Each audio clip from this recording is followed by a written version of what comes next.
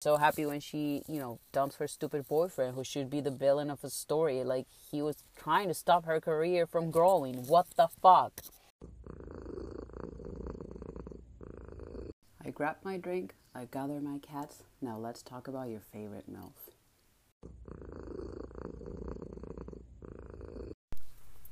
Listen, do you ever have those days in which you feel like complete, utter failure? Because I'm 100% having one of those days. And it's been a rough day emotionally, personally, self-confidently. It's just been rough. And I don't know. I applied for a job that would help me leave my serving job and only keep my big girl job and this new job. But I did all the tests and interviews and whatever, and then today they told me that I didn't make it. And it just crushed me because I felt that I had actually done so fucking good on the test, and apparently I didn't. Or I don't know, because they were like, yeah, the person who reviews it, whatever, they're not giving us any feedback, they just said no. So it sucks, because as much as I love serving, I don't want to do it for the rest of my life. I love working with my friends, but a lot of the things that go on in the serving industry are just frustrating, and I feel like I give so much of myself to a store and then I don't really get that back. So I was excited to maybe leave that behind, and then getting this news just crushed me. It was just very disappointing, and it made me feel like a failure. And I've had this couple of days in which I've been thinking that I'm just stuck in my life, and I see people around me, getting new jobs, having partners, getting pregnant, getting engaged, getting married, all that shit. And I'm nowhere near that, obviously, because I'm single as fuck. And although job one is really good and pretty close to what I want to do for my career forever, I felt like having job one plus the one that I had applied to would be the perfect combo for my resume, and I would be able to stop serving. But it didn't happen, so it just made me feel even more stuck in my life. Like, where am I going? What's my destiny? What's my future? Where am I going to be in the next, 5 years? Which is a lot to fucking think. And if my life has shown me something, I don't know if you can hear the plane going by. I live pretty close to the airport, so that's why. But if my life has shown me something, is that everything changes and you cannot plan anything. Like, I thought I was going to marry a woman that I lived with, and we had cats and everything, and that completely did not happen. Thank God it did not happen. But, plans change. It's not always going to be what you planned. But as of right now, I just feel stuck. And I have this plan of what I want to do with my life, which I'm not going to share because I don't want to jinx it, and I don't want to, have people copying it or whatever. But I have a plan, but I just feel like I'm just going further and further away from it. And I also want to be a mom so fucking badly, and I don't see that happening anytime soon because I don't have a partner, and the whole idea is that you're supposed to have a partner to be a mom. But in less than 2 months, I'm going to turn 26, and I figured I would have at least one kid by now, but I don't. So, all of these things and expectations that I had for myself, and I haven't met, and it's just frustrating. And, consciously, I know that I'm not a failure, but I still feel like a failure, And it sucks. It sucks to feel this way, and it sucks to feel like you're not going anywhere. And it specifically sucks for me that I work so fucking much, so many hours a day, and I don't feel like I'm getting to where I'm supposed to be. I don't know. Maybe it's just a rough patch, and next week I'll be out of it and I'll feel fine. And I have so many people around me who always give me compliments on my job, whatever job it is, the way I work, the way I treat people around me, the way I treat my teammates, my coworkers, and those are nice things. They're things that I try to hold on to, because especially when you have anxiety and depression, you you tend to throw yourself down even more. So I try to hold on to those positive comments that I get from people. But it's still really hard to not feel like a failure when you set expectations for yourself and you can't meet them. Or when you had this life plan and it just got thrown out the fucking window, you know? But then if I think about like young Lara, little Lara, I hope that she's really proud of herself, because I've come so fucking far and I've done things that I never thought I would. You know, I've moved different countries, I've lived with my ex, I lived on my own, I work and I pay for everything myself. Like, I'm fucking independent, you know? Like, the other day, I went to lunch with my parents, and before my dad could realize, I paid for lunch, and it felt so fucking good, because it's like, him and my mom have been giving me everything my whole life. So if I can just pay for one lunch and like show you how grateful I am for everything that you've done for me, I'm gonna do it. And I did it, and it felt so good. So it's like, I'm not a failure, but I feel like one. So it's fucking tricky, you know? I don't know. It's frustrating. And I'm rumbling right now, but I'm just frustrated. And I don't go to therapy because it's either fucking expensive or they blame me for my abuse. So therapists have not been good to me. So this is my therapy. So yeah, it's been a weird ass day. And I'm hoping that tomorrow is going to be another day. And I'm going to wake up and it's going to be better. And things are going to be good. And that's the thing about depression. It has so many ups and downs. And like, at times I'm doing amazing, and at other times I'm like, whoa, should I drive my car off the road? Which is a joke, Mom. I'm not going to drive my car off the road. But you get the point. But, you know, in this feeling of failure and thinking of everything, like I said, I was thinking about young Lara and hoping that she's proud of herself. And as I was thinking about young Lara, I thought about this week's MILF. And this week we're going to talk about none other than Anne Hathaway. And this woman marked my childhood, probably, because the amount of times that I watched The Princess Diaries is uncountable. That's the first thing that I saw her in, and it was amazing. Like, I loved those movies so much. I was actually thinking about it today and being like, oh, how long has it been since I watched it? Like, I have to rewatch it because they're amazing movies, honestly. But I'm used to watching them in Spanish. So growing up, a lot of the kids' movies were always translated to Spanish, and there was no other way to watch them. So my brothers and I, we always like quote movies, make jokes about certain movies, and it's always in Spanish because most of our childhood movies were always seen in Spanish, you know? So like The Cat in the Hat is one of the movies that we quote the most, and it's always in Spanish. And as I got older and, you know, maybe started watching them in English, I was like, wait, they are so much better in Spanish. The jokes are so much better in Spanish, you know? And The Princess Diaries was one of those movies that I actually watched in Spanish, because when we watched them on Disney Channel, they were translated to Spanish. So that's how I knew them. And that's how I know the dialogues, just in Spanish. And I was thinking a lot about that, how all of our childhoods, you know, have these things in common, these movies, these shows, and they're all in different languages, you know, because like, depending on where you are in the world, you're going to watch them in your own language. And it's funny because we can make jokes or comments and they're always going to be different on some level, because translations are not always literal, which is a good thing. So it's crazy. And I was thinking about Anne Hathaway, and I was like, yeah, for the majority of my childhood, up until I watched Devil Wears Prada, in my head, Anne Hathaway's voice was in Spanish by the translator, you know? Obviously, when I watched Devil Wears Prada, I watched it in English, because the woman who translates Meryl Streep's voice to Spanish has, and I apologize, the worst fucking voice ever. If you watch a Meryl Streep movie in Spanish, it's always translated by the same woman, because that sort of happens whenever someone's like a well-known celebrity. They have their own sort of voice translator. And the woman that does Meryl Streep is fucking awful. Awful. Obviously, all of Meryl Streep's movies, I've always watched them in English because they're quote-unquote grown-up movies. So if you went to the cinema, they were in English just with subtitles and stuff like that.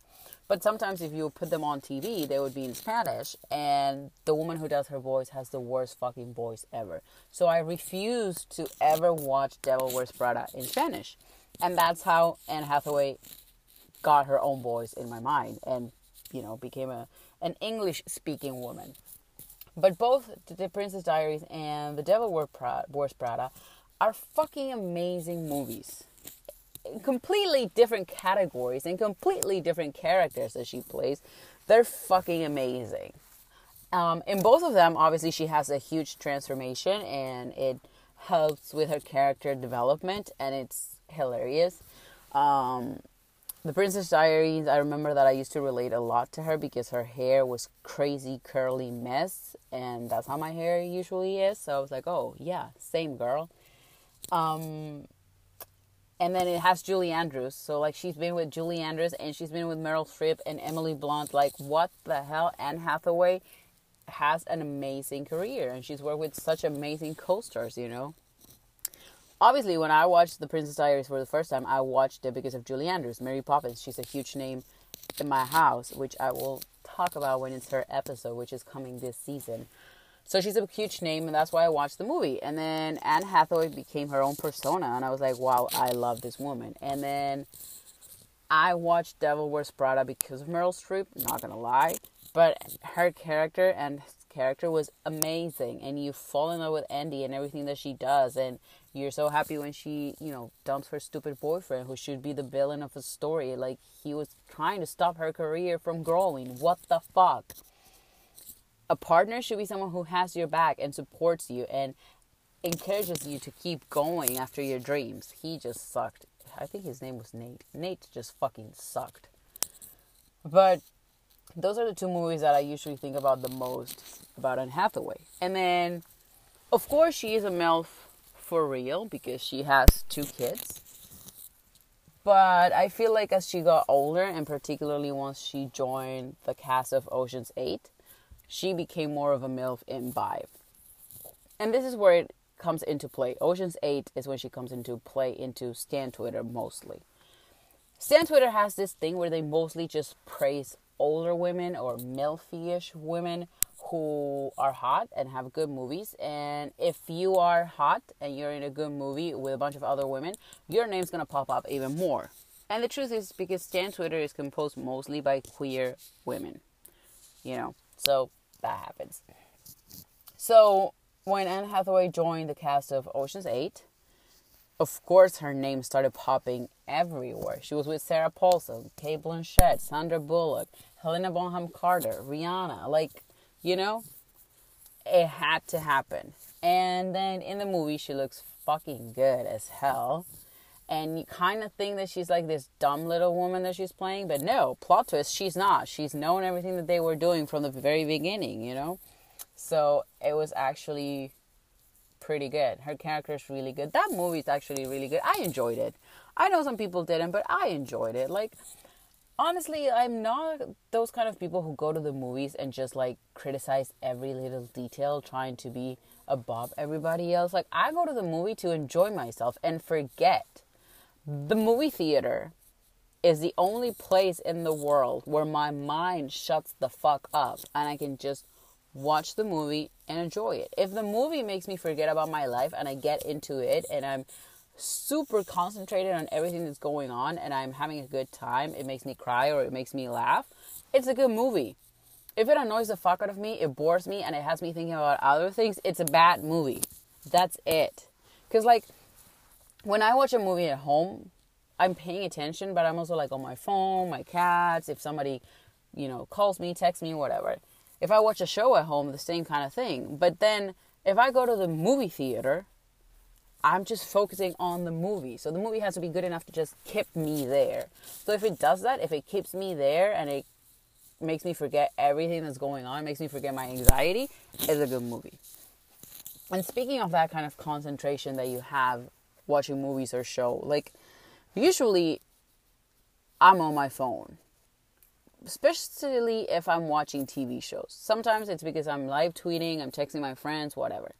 But this past weekend, I got into the show Ted Lasso, which like everybody had told me to watch, but I was rewatching SVU, which I'm still doing. I'm on season 14, but I had to pause it because my shows came back. I'm catching up, whatever. So the previous weekend, I watched the entire season of You, because season 3 came out. I had to watch it. And then this weekend, I caught up with Ted Lasso. I didn't have to serve on Friday, so as soon as I was done on my other job, I started watching season 1, finished it, basically, and then watched season 2. And it's such a fucking masterpiece of a show. I am obsessed. It literally came up to one of my favorite TV shows ever. But the point is that the show had me so captivated and so into it that I only picked up my phone when I was live tweeting and adding to my thread. I like to keep threads of most of the shows that I'm watching to like tweet things that I like, quotes that I like, and then go back on them.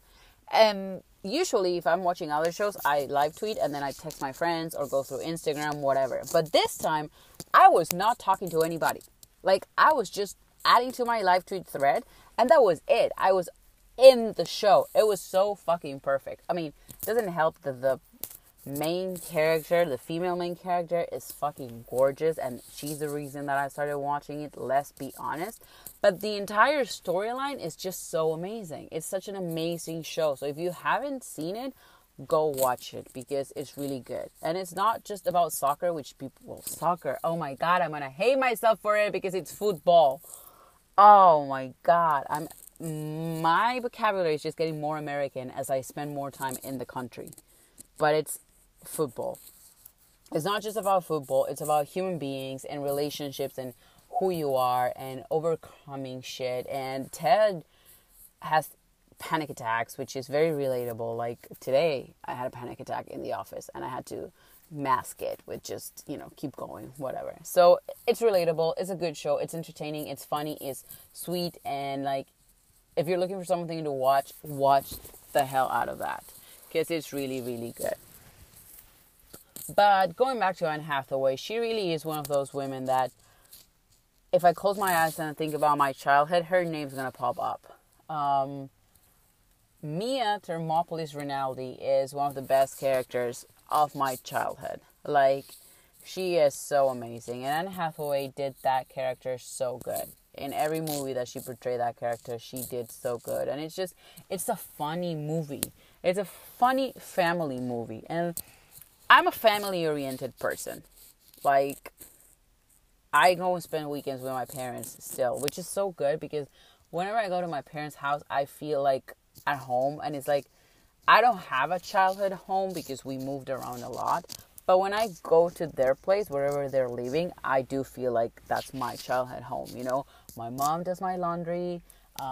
This weekend, like, she cooked something that I asked for. They take care of me. They spoil me. Especially now that both my brothers live far away. So, like, I'm the only child here. So, it feels nice. It feels cozy. It's like I'm coming home.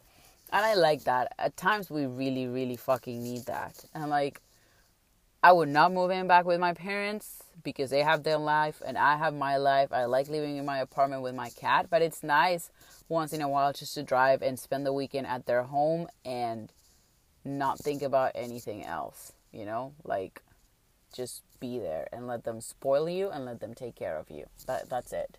So it was very nice. And as I was saying, I'm a very family-oriented person. So these kind of movies that allow you to, spend time with your family and watch them with your family and then carry on quotes and jokes for the rest of your life are my kind of movies. Like, it's just perfect. It's the kind of thing that you're looking for because what's better than having inside jokes with your brothers that relate to movies that you used to watch in your childhood, And my brothers and I now for the past month of Halloween, we had this list of horror movie, Halloween-themed movies that we watched. And we watched, I think, like 19 movies, maybe 15. I don't know, something in between there. And some of them, we would watch them all together on FaceTime if our schedules match. And then if not, we would watch it whenever we got a chance and send each other the comments. And it was so cool because it reminded me a lot of our childhood of when we like sat down to watch movies. Usually Sunday nights they would premiere a new movie on Disney Channel, so we would sit down in front of the TV to have dinner and watch this new movie, whatever it was. So it sort of reminded me of that, because even though the list had some movies that I had seen, a lot of them I hadn't seen them. So it felt like that, like watching a new movie with my brothers, commenting, and it was beautiful. I don't know. I like doing stuff like that. I like connecting with people through movies and TV shows, because it shows us a little bit of who we are. You know, depending on the things that you like, it's going to show who you are. And I think that's one of the best things that the entertainment industry has given us.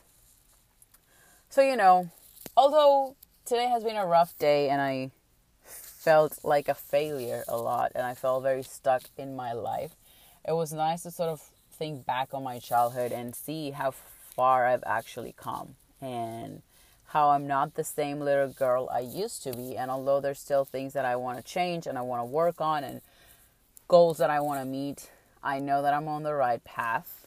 And hey, I might not be Princess of Genovia, Queen of Genovia after all, but we're getting somewhere. And I guess at the end of the day, that's all that matters. Our drinks are empty, our cats are ready for a nap, so join me next week and let's talk about your favorite MILF.